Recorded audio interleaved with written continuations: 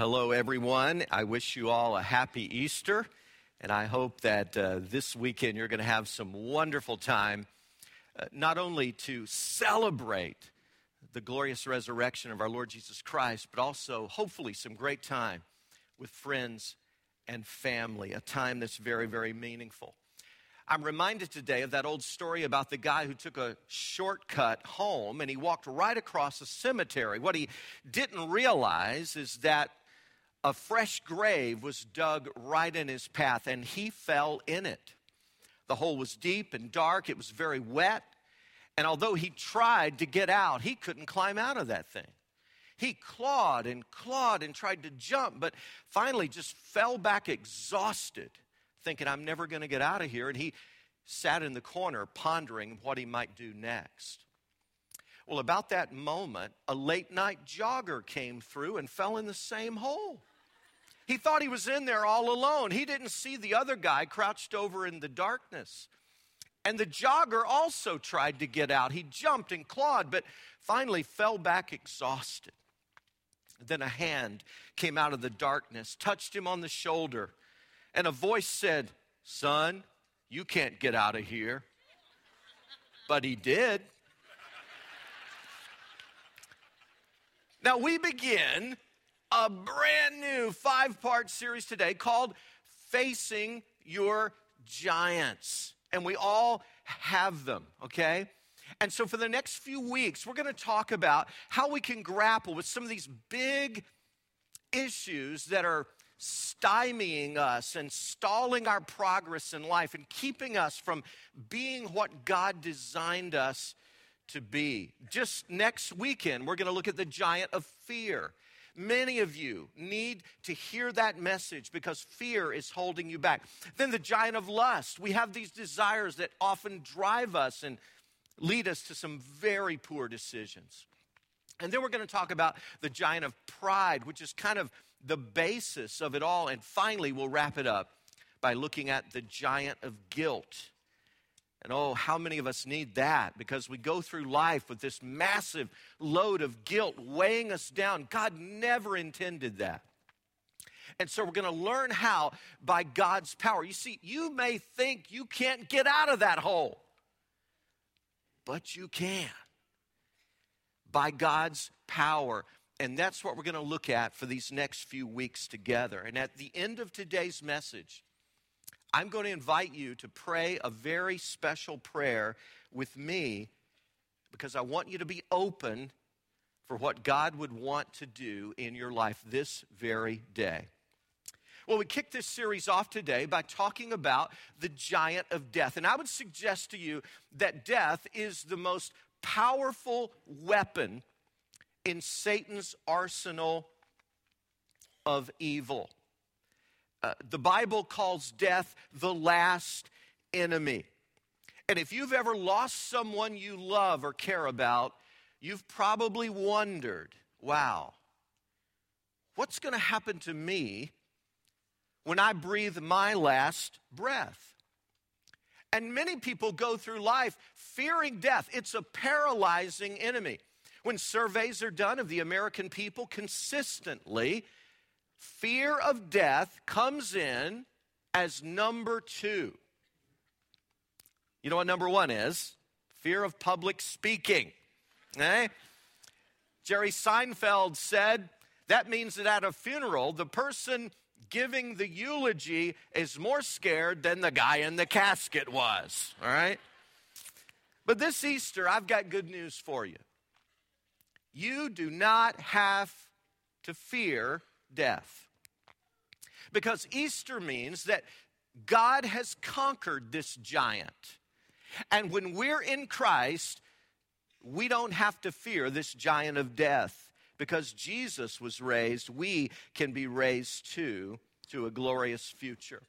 Now, I want us to look right off the bat here at a passage of Scripture where Paul kind of describes this for us and this resurrected Christ and what Easter is all about. It's found in 1 Corinthians chapter 15. And here's what he says. For what I received, I passed on to you as of first importance. Now, this isn't trivia we're talking about today. This is the big stuff. This is the stuff of primary, central importance. That Christ died for our sins according to the Scriptures, that he was buried, that he was raised on the third day according to the Scriptures, and that he appeared to Peter and then to the 12. After that, he appeared to more than 500 of the brothers at the same time, most of whom are still living, though some have fallen asleep. That means they've passed away, they've died. Then he appeared to James, then to all the apostles. And last of all, Paul writes, he appeared to me also as to one abnormally born. That means I wasn't in on all that early stuff. I didn't get to see Christ in the flesh, but I was called to be an apostle sometime later. The way I came into this was a bit abnormal, he's saying. And Paul's point in this whole chapter of 1 Corinthians 15 is that because Jesus was raised, we can be raised too. So this resurrection weekend, I want to share with you briefly two central truths from the Bible that are crystal clear in Scripture. And when we really understand these and the implication of them, they make all the difference in the world. Truth number one, death is inevitable. In other words, we're all going to die. I think about that movie, What About Bob? You know, that classic from years ago. Bill Murray plays a guy named Bob Wiley who has all kinds of issues. And in that movie, Dr. Leo Marvin's son, little Sigmund, is in a reflective mood. And you may remember the scene where little Sigmund says to Bob, I'm going to die. You're going to die. And there's nothing we can do about it. And little Sigmund is absolutely right. Death is inevitable. I know what some of you are thinking right now. You're saying, wow, thanks, Pastor Rex. I am so glad I got all dressed up and came to church today to hear that. And I know what you mean. It's not a pleasant thought, is it? In fact, most of us want to avoid the subject at all costs. We don't even use the word. We say things like, he passed. She expired. They departed. And we get more creative with it. We say, she's pushing up daisies. He bought the farm. You know? He kicked the bucket. We come up with all these euphemisms for death. But here's the point. Knowing that death is inevitable, shouldn't that affect the way we live? I mean, let me get personal with you for just a moment, if I can. Knowing that one day you're going to stand before the God of this universe, the God that not only created you in his own image, but the God who loves you with an everlasting love, that you're going to stand before God, shouldn't that affect the way we live now? Shouldn't that impact us? Shouldn't that make us want some kind of exit strategy when the time does come for us to die? We may be able to delay our death through good exercise and nutrition and some good choices, but make no mistake, we cannot bypass it. The Bible says it's appointed for people once to die. And after that comes the judgment. And by the way, that's why at the end of this message today, and I want you to be ready for that moment, I'm going to invite you to do something that some of you have never done, to open your heart to God in a brand new way. I'm going to lead you in a prayer because we all need to be ready for our own death. Now, if you're a baseball fan, you know the name of Ted Williams, one of the greatest hitters of all time. He spends his time in a one-story warehouse near the Scottsdale, Arizona airport, literally. He's been there since the day after his death back in 2002. Rick Riley writes a provoking article about it. He said his curators don't like the word death. The Alcor Life Extension Program prefers to say Ted ended his first life cycle. When Ted Williams ended his first life cycle, at the age of 83, he was packed in a crate of ice, flown to Arizona, injected with a form of human antifreeze, and placed in a stainless steel bay where he and 58 other residents await their mulligan at minus 190 degrees Celsius, counting on future advancements in technology that will unfreeze them into life. Riley writes, they're banking their bodies on the hope of reanimation, that someone someday will poke a needle or push a button and trigger life cycle number 2. Williams' family paid $136,000 for that process, for that hope. But you know what I pray for you? I pray that your hope in a future life, in life cycle number 2, is based on something a lot more solid than that. Death is inevitable. But here's the second and final glorious truth I want to declare. While death is inevitable, resurrection to a glorious future is possible. Aren't you glad this one's a little happier than the first one, right? That's the good news of Easter. There's a way of turning death into a comma rather than a depressing period. That's what Easter is all about. Because Jesus rose from the dead, death can be a comma rather than a period. That's what it's all about. The resurrection of Jesus Christ is the basis for our hope. Now, in this passage that we read earlier here on the screen, 1 Corinthians 15, Paul lists all these people that Christ appeared to. And I like the part where he says, and he appeared to me also. In other words, this isn't just hearsay for me. The risen Christ appeared to me. But here's my favorite appearance of all those that Paul listed in the passage. It's in verse 6, where he said, after that, he appeared to more than 500 of the brothers at the same time, most of whom are still living. In other words, if you want to go ask them, go ask them. Some of them live up the street, over in that town, over there, out in the country. You can go talk to them, get their own testimony.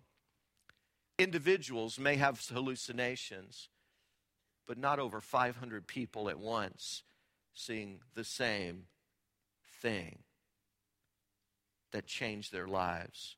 Max Lucado writes, don't believe in Jesus' resurrection? Let's line up the witnesses. Call them out. One by one. Let each person who saw the resurrected Christ take the stand and speak. Better pack a lunch and clear your calendar, for over 500 witnesses have something to say. Doesn't the sheer size of this crowd carry clout? If one prospector boasts of discovered gold, we listen.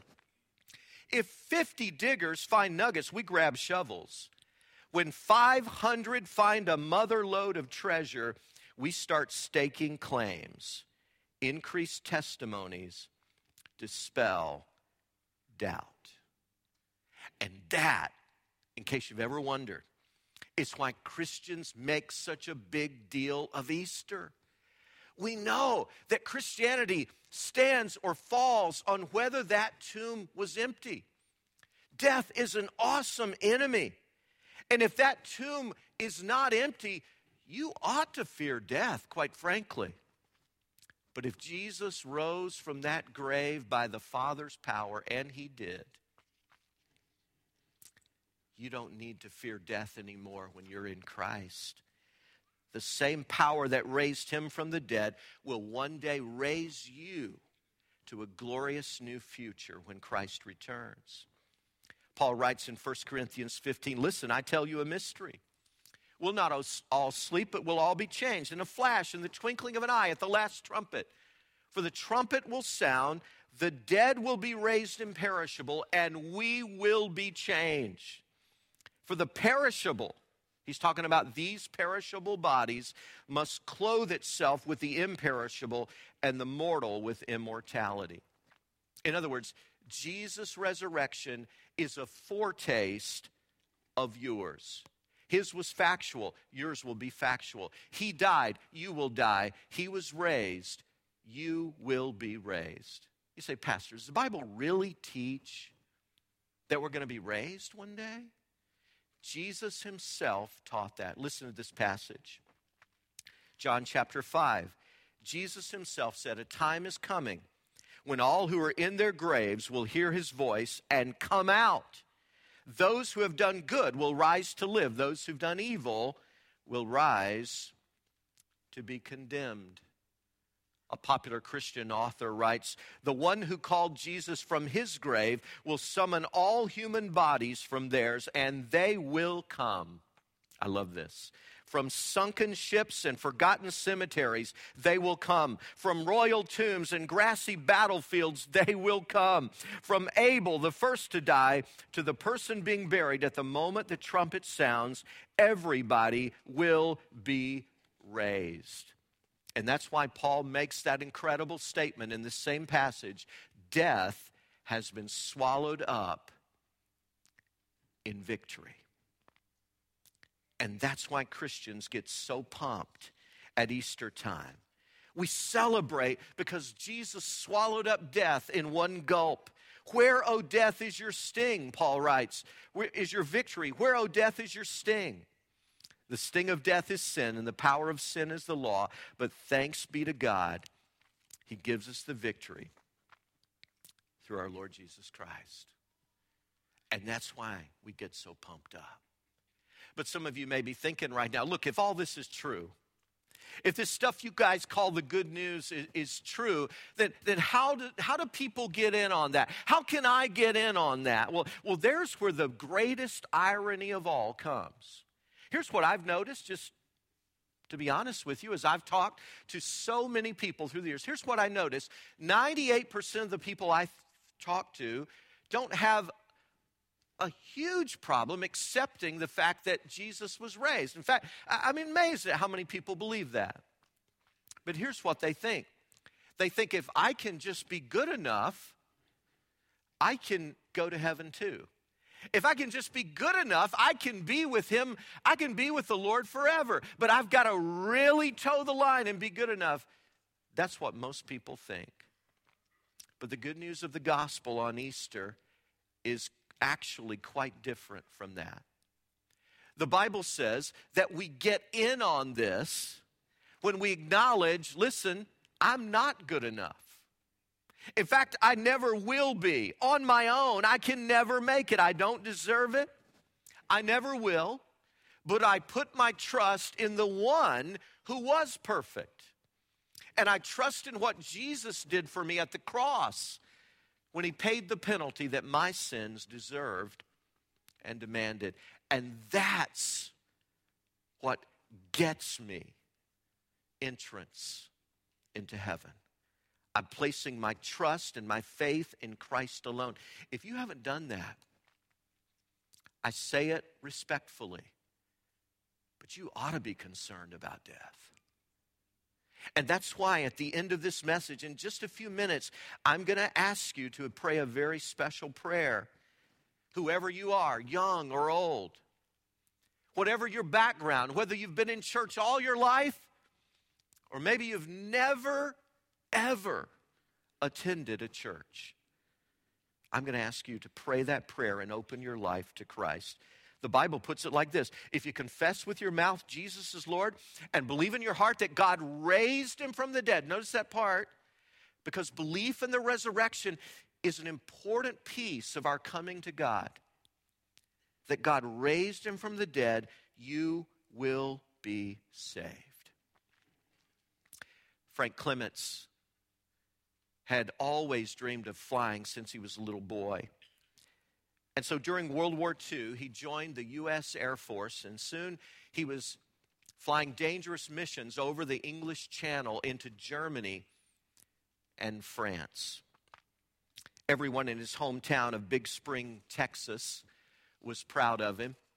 Everyone in the 4th Street Baptist Church that Frank's family had been a part of for many, many years, they prayed for him often. In fact, Elmer Dunham, the pastor of this little church, was always asking for information that he wanted to share with the congregation. And they all prayed for Frank Clements, although they had very little information coming to them. One day, the tragic message came to Big Spring that Frank Clements was missing in action. When Mr. Clements got the news in his little repair shop out by the garage, he immediately dropped everything. He and his wife went down to the pastor's office and they wept and prayed together. And sometime later, the tragic news came in a telegram. Greetings. We regret to inform you that Frank Clements was killed in action over the English Channel. We extend our deepest sympathy.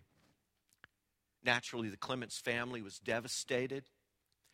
And because that little town was so close, virtually everyone came out to the memorial service that was held. They put a single rose on the empty casket, and they all mourned Frank's death. But the problem was, Lieutenant Frank Clements of Big Spring, Texas, was not dead. Another guy with exactly the same name, Frank Clements, had been shot down and killed. But Frank from Big Spring, Texas, was shot down, but he survived the crash, and he was rescued a few days later by the Allies and taken back across the channel in a boat. He knew nothing about the other Frank Clements. He knew nothing about the wrong information that his family had received. And so the military, because of the ordeal he'd been through, allowed him to go back home for a short visit. Well, Frank was a young man. He wasn't even 20 years old yet at this time. He decided that it'd be cool just to surprise his family. So he didn't call ahead. True story. That's pretty typical. Again, he knew nothing about the information they had received that was wrong. He knew nothing about them having a memorial service and mourning his passing. He just chose to surprise them. And so Frank took a passenger ship across the Atlantic Ocean, took over a week. And then from the East Coast, he took a train to Dallas. And then from Dallas, he took a Greyhound bus to his hometown of Big Spring, Texas. Well, he'd been sitting for so long, he was in a walking mood. He took his big duffel bag and began to walk up the road toward his house. He didn't see anybody along the way that he knew. He arrived. He heard some activity over in the repair shop next to the garage. He went to the door, stood there a moment in the doorway. His dad's back was to him. He watched his dad for a few seconds working there on the bench. And finally he said, "Dad?" His father froze. A few moments later he said, "Dad?" Mr. Clements looked up. He ran to him. He couldn't believe his eyes. He hugged his son and held on to him. Now, Frank was confused. They'd always had a kind of formal relationship where they just shook hands. And now his dad was holding on and wouldn't let go as he continued to weep. Finally, his dad let go and stepped back, took one other look, ran in the house, told his wife, and then ran down Main Street of Big Spring, yelling at the top of his lungs, "He's alive! He's alive! He's alive!" And next day, the front page of the local paper in bold print said, "Lieutenant Frank Clements comes home alive." You know what? Somebody said perhaps the best word to describe Easter is surprise. Surprise, Satan. Surprise, Caiaphas. Surprise, Pilate. Surprise, unbelievers. Surprise, death. Jesus is alive. Death is defeated. Hope is real. The giant of death has been conquered. And if you've surrendered to Jesus, he's promised that you will live eternally with him. That's the promise of the gospel. For God so loved the world that he gave his only begotten Son, that whoever believes in him should not perish, but have everlasting life. And friend, if you trust that promise of God, then you can face even the most difficult situation, even death itself, with confidence. It's been over a year now since we mourned the death of Dave Kniff. Dave was a beloved guy. He played in our worship band for many years. Just a young husband and father, husband to Amy, father to Caleb and Zachary, their two young boys. Dave Kniff was killed in December of 2013. He was a state trooper, and he was struck as he was making just a routine stop along the thruway. Thousands came out at his service. Just this past Wednesday, Amy made this post on Facebook, and she gave me permission to share this with all of you. Amy wrote, "The boys and I are with Nana waiting in traffic to see our church's Passion Road Easter drama. We've been waiting in line for over an hour and talking about Jesus dying for us and why he did that. Little Zach," and by the way, Zach is 6 years old. Little Zach was asking lots of questions and asked, "How do we get Jesus in our hearts?" And I continued to drive while leading him in a simple prayer, asking Jesus to forgive his sins and come live in his heart. And he repeated it after me. I told him then that the angels and Daddy are celebrating in heaven right now because he has Jesus in his heart. And then Amy writes, all this before we even get to the start of Passion Road. God is good. And indeed, he is good. Amen. God is good. But that prayer that Zachary prayed is just like a prayer I prayed when I was 13 years old. And I yielded and surrendered my life to Jesus Christ. It's just like the prayer that literally we've seen hundreds and hundreds of people pray here at Grace through the years now. It's just a prayer of acknowledging I can never be good enough to earn heaven or God's favor. Heaven's a perfect place for perfect people. Man, I blew that long ago. I can never be good enough. But I trust in what Jesus did, the perfect one.